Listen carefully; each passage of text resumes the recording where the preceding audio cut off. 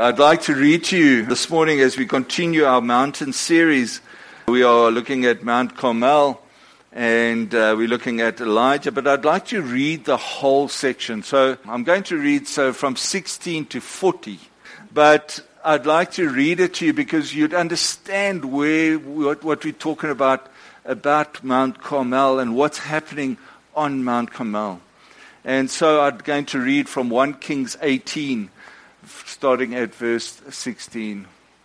So Obadiah went to meet Ahab and told him, and Ahab went to meet Elijah. When he saw Elijah, he said to him, "Is that you, you troubler of Israel?" "I've not made trouble for Israel," Elijah replied, "but you and your father's family have. You have abandoned the Lord's commands and have followed the Baals. Now summon the people from all over Israel to meet me on Mount Carmel.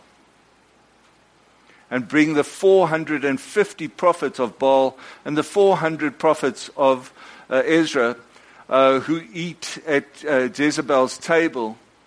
So Ahab sent word throughout all Israel and assembled the prophets on Mount Carmel. Elijah went before the people and said, "How long will you waver between two opinions? If the Lord is God, follow him. But if Baal is God, follow him." But the people said, "Nothing." Then Elijah said to them, "I am the only one of the Lord's prophets left, but Baal has 450 prophets. Get 2 bulls for us. Let the Baal's prophets choose one for themselves, and let them cut it into pieces and put it on the wood, but not set fire to it. I will prepare the other bull and put it on the wood, but not set fire to it. Then you call on the name of your God, and I will call on the name of the Lord, the God who answers by fire. He is God." Then all the people said, "What you say is good." Elijah then said to the prophets of Baal, "Choose one of the bulls and prepare it first. Since there are so many of you, call on the name of your God, but do not light the fire." So they took the bull that was given to them and prepared it. Then they called on the name of Baal from morning till noon. "Baal, answer us," they shouted. But there was no response. No one answered, and they danced around the altar they had made. At noon, Elijah began to taunt them. "Shout louder," he said. "Surely he is God. Perhaps he is deep in thought, or busy, or traveling. Maybe he's sleeping and must be awakened." So they shouted louder, slashed themselves with swords and spears, as was their custom, until the blood flowed. Midday passed, and they continued their frantic prophesying until the time for evening sacrifice. But there was no response. No one answered. No one paid attention. Then Elijah said to all the people, "Come here to me." They came to him, and he repaired the altar of the Lord, which had been torn down. Elijah took 12 stones, one for each of the tribes descended from Jacob, to whom the word of the Lord had come, saying, "Your name shall be Israel." With the stones he built an altar in the name of the Lord, and he dug a trench around it large enough to hold two seats of seed. And he arranged the wood, cut the bull into pieces, and laid it on the wood. Then he said to them, and this is quite important, "Fill 4 large jars with water and pour it on the offering and on the wood." "Do it again," he said, and they did it again. "Do it a 3rd time," he ordered, and they did it a 3rd time. The water ran down around the altar and even filled the trench. At the time of sacrifice, the prophet Elijah stepped forward and prayed, "Lord, the God of Abraham, Isaac, and Israel, let it be known today that you are God in Israel, and that I am your servant, and have done all these things at your command. Answer me, Lord. Answer me, so these people will know that you, Lord, are God." and that you are turning their hearts back again, then the fire of the Lord fell and burned upon the sacrifice, the wood, the stones, and the soil, and also licked up the water in the trench. When all the people saw this, they fell prostrate and cried, Lord, He is God. The Lord, He is God. Then Elijah commanded them, seize the prophets of Baal. Don't let anyone get away. They seized them, and Elijah had them brought down to Kishon Valley and slaughtered them there. So it's a bit of a graphic thing. It's not a nice passage, but it's an amazing passage, because this passage that happened on Mount Carmel, it talks about a miracle that took place, a miracle that Elijah had asked for, a miracle that nobody expected. Because see, Elijah was outnumbered. He was one, and there were 450 other prophets. One against 450. Oh my goodness. Outnumbered completely. But I'd like to tell you a story before we start. There was a guy whose name was George Drake. Where's George? And he was going to bed when his wife Carol told him that he'd left the light on in the shed. George started out to the shed, but saw some men in the process of stealing things. He immediately phoned the police, who asked, is someone in your house? And George said no. Then they explained that all patrols were busy, and that he could simply lock his door and an officer would be there when available. George said, okay, and he hung up, counted to 30, and phoned the police again. Hello, I've just called you a few seconds ago because there were people in my shed. Well, you don't have to worry about them now because I've just shot them dead. Then he hung up. Within a few minutes, 3 police cars arrived and an ambulance. Of course, the police caught the burglars red-handed. One of the policemen said to George, I thought you said that you'd shot them. To which George replied, I thought you said there was nobody available. It might be God is trying to get our attention too, wanting to know if we are available. The story about Elijah reminds me of people that sit on the fence. Any of us ever sat on the fence? Wanting, not knowing who to vote for maybe. I don't know.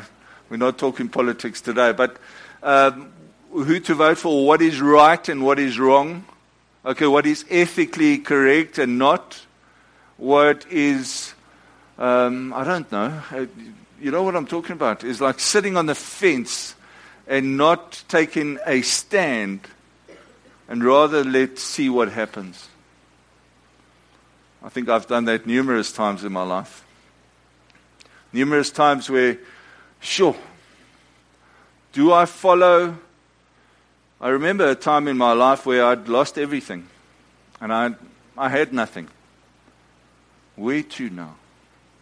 What to now? How can I turn to God when I have nothing? Have you been there? When you've lost everything, how do I turn to God when you've lost everything? Elijah, I love Elijah because he has this guy who's like, he's totally on his own. But he knows one thing. He knows God. He knows that God loves him. He knows that God will do anything for him. He knows that God will protect him and guide him and push him to where he needs to go. That's Elijah. And he must have received this wisdom from God. Because there's no way that he could go up that mountain, speak and say to those prophets, let's see your God. But he's doing this for a reason. He's doing this so that he can get the Israeli people back to believe in God. He's getting us to come back to God, to take a stand. And what does he do? He says to those prophets, okay, I'm going to bring 2 bulls. I'll take the one bull, you take the other bull. But you go first, because there's so many of you, 450 of you, okay, and you need to work together and do your thing, and then what I'd want you to do is ask your God to bring fire. And I can just imagine these guys. Can you imagine it? I can see it. I can literally see it. These guys come, 450 of them. There's not enough space to walk around, but they are dancing and they are moving and they're doing their thing in order to get their God of Baal to rain down fire and light that offering. And I can just picture it in my mind. I can picture it, and I wonder how often we ask the world for help instead of asking God.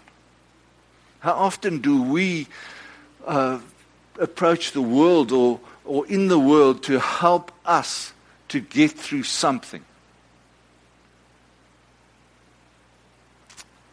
I often do that, and often it fails. Often it fails because the world cannot help me. The world cannot help me when my heart is broken. The world cannot help me when my mind is so torn between right and wrong. The world cannot help me where only God can help me. And so Elijah tells them, I think your God might be sleeping. He says, I think your God might be sleeping, or maybe your God is traveling, or maybe your God needs to, maybe you need to shout a bit louder so that your God can hear your call. And nothing happens. And Elijah calls those people closer. And he builds up this altar again. It's almost like a revival. He builds those stones again. He brings all the people of Israel together, and then he builds this like a channel around the altar, and he cuts up the bull. He puts it on the wood, and he prays this prayer. Short prayer.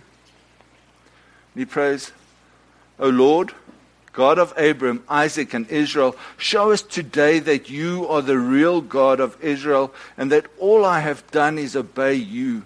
Answer me, Lord, so that these people can believe in you once again. Simple prayer. What does God do? He listens. God listens and he sends down that fire. And that fire, it ignites the offering. It ignites the wood. It ignites the stone. It ignites all the dust around it. It evaporates all the water. Amazing thing. Who likes braaiing? Okay. Any of you like braaiing? Any of you braaied with wet wood? Ons gaan nou braai, yeah. Ons gaan nou braai. But when you braai with wet wood, what happens? You can't braai. It's just give in, because it is going to take you longer. You're going to have smoke. You're going to have all this stuff. It stinks. Right? And Elijah, he says to the people standing around there, he's got these 4 containers full of water, and he says to them, okay, bring the water and chuck it on there. Chuck it on the wood and on the offering. Because there's a drought in Israel at the moment. There was a drought in Israel, in that place.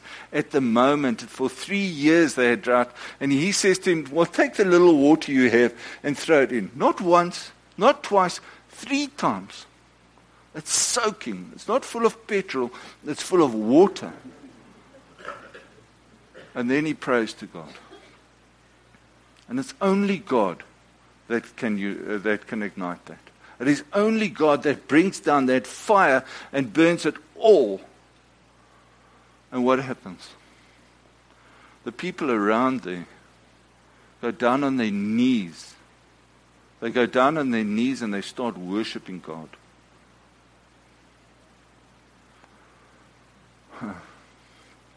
So often,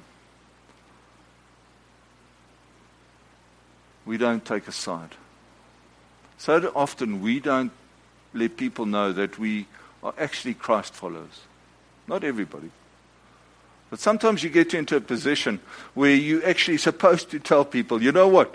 My God is a strong God. My God is a forgiving God. My God is a God who knows everything, and He knows me and He knows you. Imagine what this world would be like if we loved more. If we forgave more, if we helped a little bit more, if we stood up and said, I'm a Christian. There's other groups that's going around and they're doing a lot of good. And people say, you mustn't say what your left hand, you mustn't tell people what your left hand, what your left hand is doing. Your right hand shouldn't know what your left hand is doing. But I think we need, I know Jesus says that, but I think He also says that, sure, when we unite and we together, we can do so much more. And Elijah on that mountain, he sees the people are struggling because they can't make a choice between Baal and between God. Have you made a choice today? World or God? It's an easy choice. World or God? Make a choice. The problem is that you can't have both. You can't have a little bit of Baal and a little bit of God. You can only have one or the other. We need to stop sitting on the fence. We need to be able to get off that fence so that we can help each other. That we can help those people that are in need. Those people that are sick, those people that are lonely, those people that look different to you and me. People say we don't do enough. There's a war going on in Ukraine and in Russia. We need to pray for them because there's nothing we can do. But if we stand together and we pray together, maybe things will change. Maybe in the schools, where there's no more, where they don't teach Christianity, or where, I don't know if you saw the newspapers this week. It was terrible with the things that are happening at the schools. Kids that are 10 years old are having sex. I mean, it's disgusting. It's terrible. It's frightening. What is our life coming to? Our world. What can we do about it? Well, maybe we can love. Maybe we can forgive. Maybe we can just encourage somebody. Maybe we can actually stand up and say, you know what? I'm a Christian. And this is what I can do. I know it's hard because it's sometimes difficult to do that, but maybe we should just do what God asks us to do. All the Israelis, after they saw what God could do, started praising and worshiping God on that mountain. Where's your mountain? What do you have to do today to be closer to God? Let us pray. Lord, we just say thank you. Thank you for Elijah, Lord. Thank you that you knew him, that you brought him into the presence, and that he was able to do what was right, Lord, that he called all the Israelites together. that when they saw what you were able to do, that they had fallen onto their face and that they had started worshiping you. And we pray today, Lord, because we know, Lord, that there are people here today that want to do that. We pray for a revival in our church, Lord. We pray that we can continue to stand out, to be counted, to be able to hold each other accountable, but also to ask for your guidance, Lord. Because you hear all prayers. Today, Lord, we pray for Russia and Ukraine, Lord. We pray that peace will abide. We pray, Lord, that us as Christians can stand together and be counted. We pray for our country, Lord. We pray for our schools. We pray for our hospitals. We pray for our churches, Lord. That we will actually not just be in church, but we will be in your church of this world to make a difference,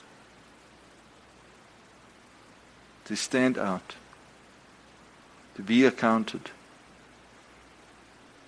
to show love and mercy, just like you did for us, Jesus. We pray, Lord, that we can get off the fence, that we can take a side. So be with us now, Lord, we pray, as we go into this week, as we think of those that are lonely and depressed, as we think of those that are sick, as we think of those that need a plate of food, we think of those that just need a raincoat, Lord. We think of those that just might need a hug. We think of those that just might need an ear to hear. We think of those that might just need a word of forgiveness or encouragement. And so be with us throughout this week, we pray, to be able to stand out and be counted, to make a choice.